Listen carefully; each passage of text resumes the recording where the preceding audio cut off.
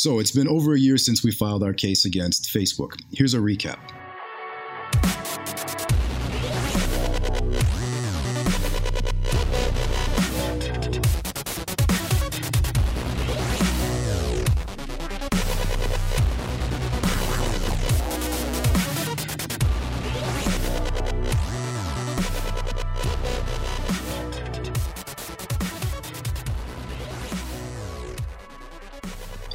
On March 27, 2019, Facebook officially announced its ban on all expressions of white nationalism.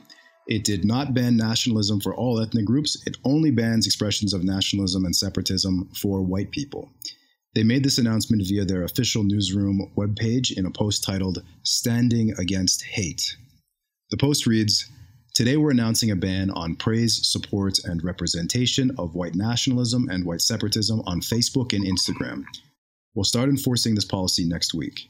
It's clear that these concepts are deeply linked to organized hate groups and have no place on our services." At first, you might wonder if I'm just inferring that the policy only applies to white people, because they refer to white nationalism in the post, but they can't possibly be so blatantly discriminatory, right? The policy probably applies to everyone's nationalism, and they're just using white nationalism as an example of one of those nationalisms, right? Nope, the policy definitely only applies to white people. The second paragraph of the post reads, "Our policies have long prohibited hateful treatment of people based on characteristics such as race, ethnicity, or religion, and that has always included white supremacy. We didn't originally apply the same rationale to expressions of white nationalism and white separatism because we were thinking about broader concepts of nationalism and separatism, things like American pride and Basque nationalism, which are an important part of people's identity." So in the announcement post itself, you see that they're very explicit that their policy discriminates between the nationalism of people who identify as white versus the nationalism of people who identify as American or Basque. Elsewhere, Facebook has also explicitly referenced black nationalism, black separatism, and Zionism as positions which are still allowed on their platform. Facebook didn't always discriminate against white people. In 2017, an internal document was leaked to Vice magazine. The document showed that, at the time, Facebook's policy allowed all forms of nationalism and banned all forms of supremacy. So whether it was ethnic nationalism or civic nationalism, including white people's nationalism or black people's nationalism, it was allowed. While at the same time, the policy banned all forms of racial supremacy, including white supremacy, black supremacy, etc. According to Vice magazine, quote, "In interviews at Facebook's headquarters, Vice previously asked Facebook why it allowed white nationalism and separatism. The reasoning at the time was that Facebook believed it had to consider how a policy that bans all nationalism or separatism or separatist movements related to race or ethnic groups would impact people around the world. Facebook pointed to black separatist groups, the Zionist movement, and the Basque movement. Quote, "We don't just think about one particular group engaging in a certain speech. We think about what if different groups engaged in this same sort of speech? If they did, would we want to have a policy that prevented them from doing so?" Monica Bickert, Facebook's head of global policy management, told Vice magazine earlier this year, end quote. So what I think is implicit there is that they're saying that they hesitated to ban white nationalism because how can you ban white people's nationalism without either banning everyone's nationalism or discriminating against white people? And then they didn't magically discover some third dimension, they just chose to discriminate against white people. Vice says that following the release of that internal document, which said that they made a distinction between nationalism and separatism, there was a backlash from a number of organizations which Vice refers to as civil rights groups. So let me tell you about these so-called civil rights groups, who apparently influenced Facebook's policy decision. One of those groups is Color of Change. From its Wikipedia article, it says that Color of Change was founded after Hurricane Katrina, and it has a stated mission of strengthening political and cultural power for Black communities in America and making government and corporate leaders more responsive to their concerns.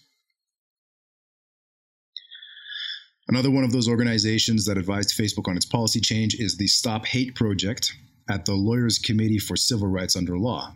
Its Wikipedia page reads that while the Lawyers Committee works to stop all civil rights violations, the majority of its work targets the inequalities that confront African Americans and other minorities.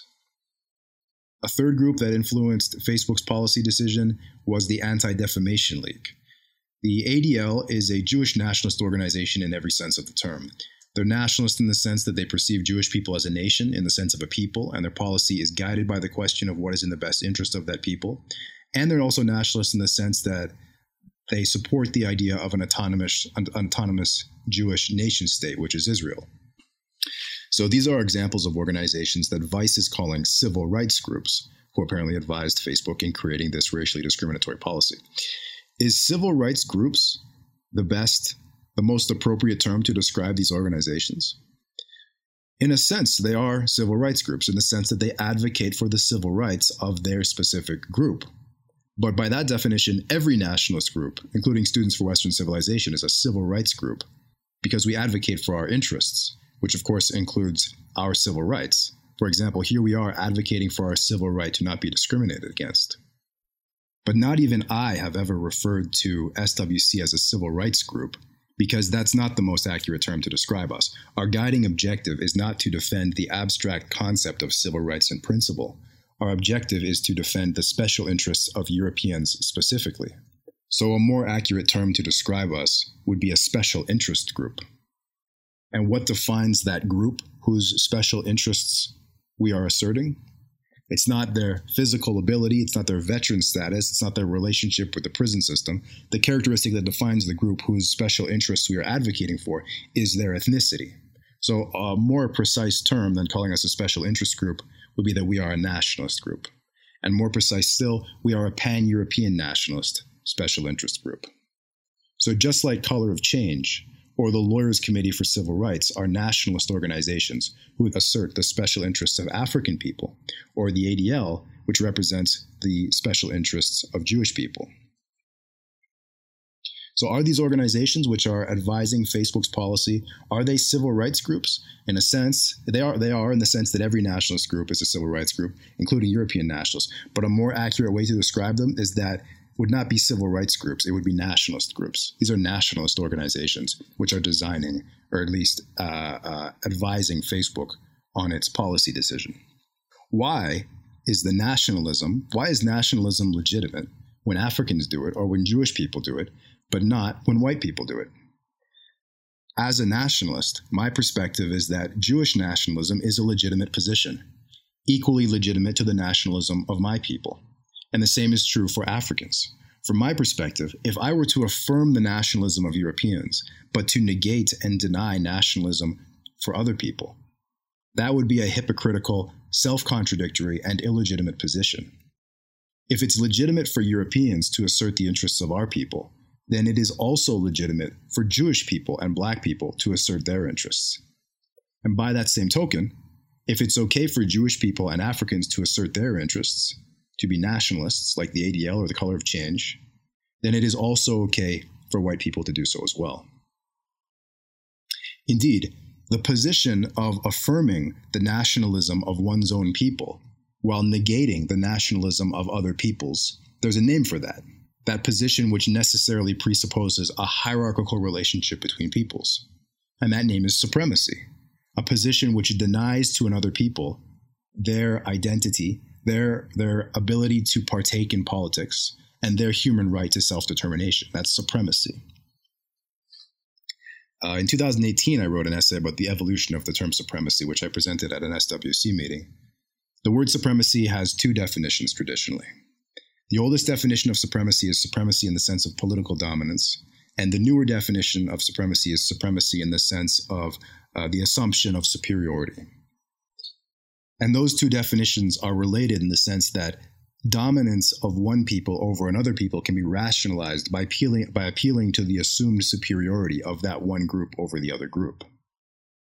It's interesting that apparently one of the reoccurring themes in Facebook's exploration of this policy change was this idea that it's often hard to distinguish between nationalism and supremacy. You see this theme in that leaked document that Vice magazine acquired. The purpose of that document was to educate their moderators about the difference between nationalism and supremacism. This is at that time before Facebook started discriminating against white people.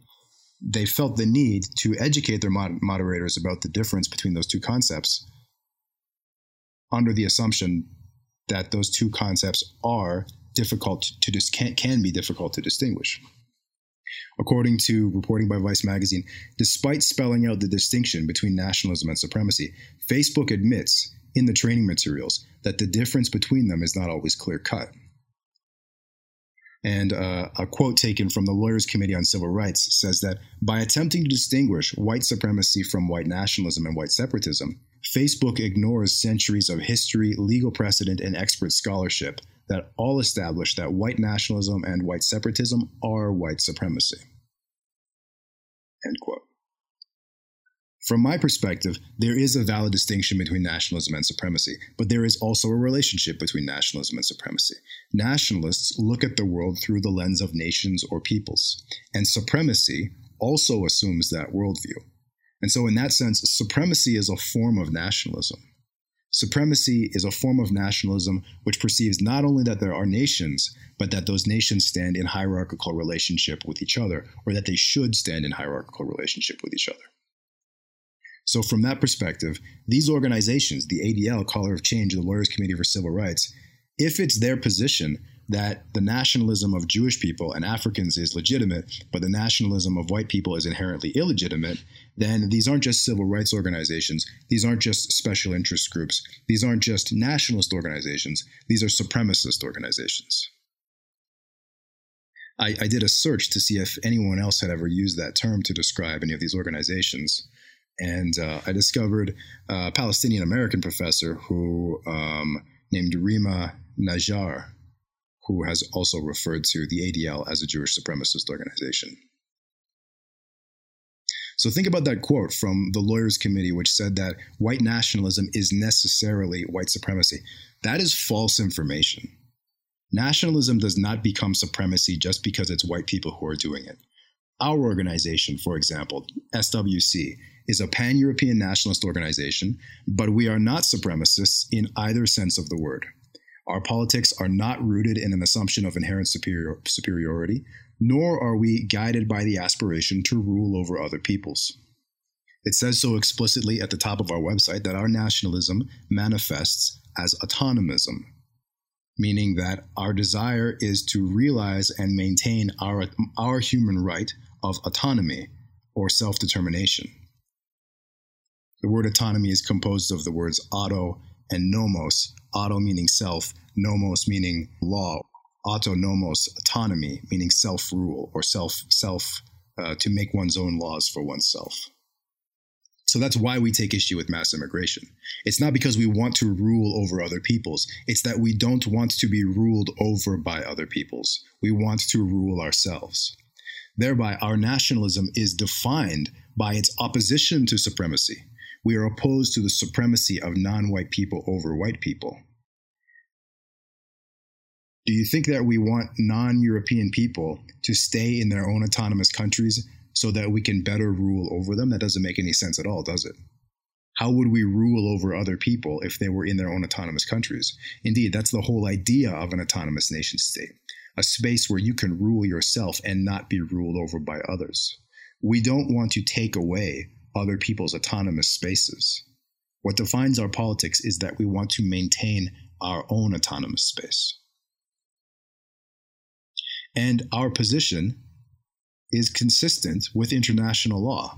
Part 1, Article 1, Point 1 of the International Covenant of Civil and Political Rights, which is part of the Universal Declaration of Human Rights, says that all peoples have the right of self-determination, period.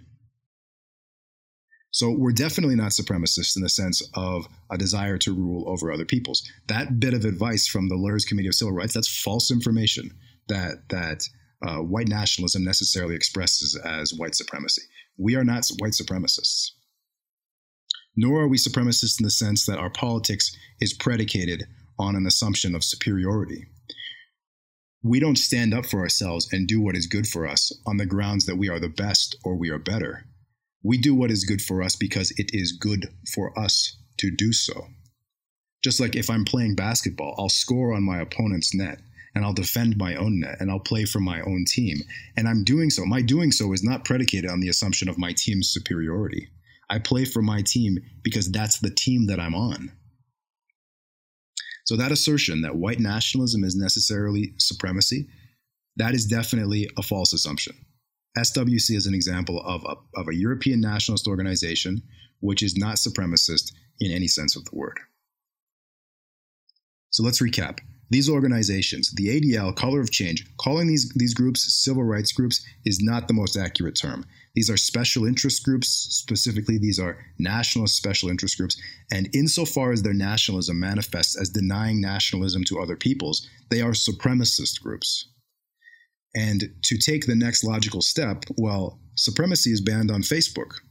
So in accordance with its own policy, Facebook should not be banning white nationalists. It should be banning the ADL and Color of Change. But rather than banning them, Facebook is consulting these organizations to design their policies.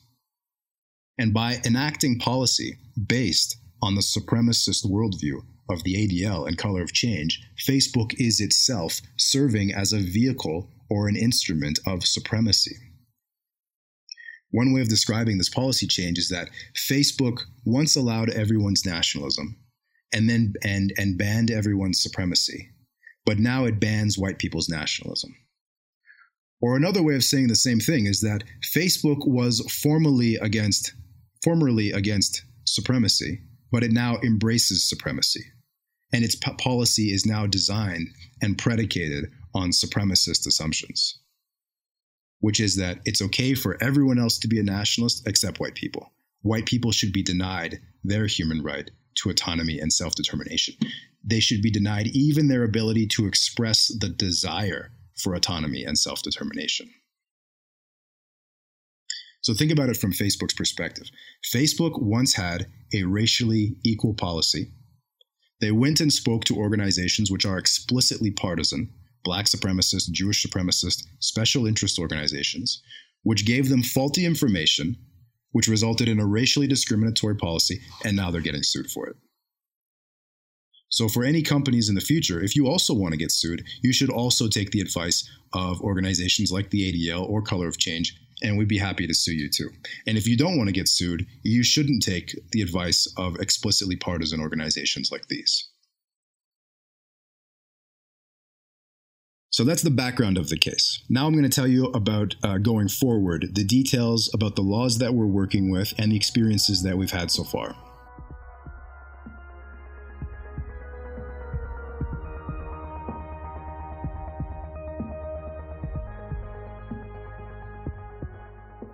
So, the way that human rights law is organized in Canada is that it's separated into two levels. There's the federal level and the provincial level. Federally regulated businesses include airlines, trucking companies, banks, broadcasters, and telecommunication companies. The provincial level covers everything else, like restaurants, stores, schools, housing, and most workplaces. You might think that Facebook would be classified as a telecommunications company, but it's not. Telecommunications refers specifically to telecommunications in the sense of telephones. So Facebook falls into the second category, into the provincial category. And so since we're in the province of Ontario, the legislation that we're dealing with is the Ontario Human Rights Code. The Ontario Human Rights Code says that every person has the right to equal treatment with respect to services, goods, and facilities without discrimination because of race, ancestry, place of origin, color, or ethnic origin. So it's our position that Facebook's policy blatantly discriminates against white people in the administration of its services because its policy against nationalism only applies to white people. So we've launched this human rights complaint through the Ontario Human Rights Commission, and we've asked for compensation. As I've said, Facebook announced their policy on March 27, 2019. We filed our complaint on April 9th, 2019, and we started preparing the video to announce our case to our supporters, which we released on June 9th. The first formal response that we got back from the Ontario Human Rights Commission was a notice of intent to dismiss, which means they intended to dismiss our case. Their argument was they said that it was outside of their jurisdiction. This was the argument that they presented. They sent us a letter with this super short little blurb, which said, The Ontario Human Rights, the Human Rights Tribunal of Ontario has reviewed the application. It appears that the application is outside of the tribunal's jurisdiction because, the events described in your application do not appear to be connected to Ontario. See, for example, Cash versus Stryker 2009. And that was it. So Cash versus Stryker is a case of a sex-based discrimination and harassment case, which was dismissed on the grounds of territorial jurisdiction.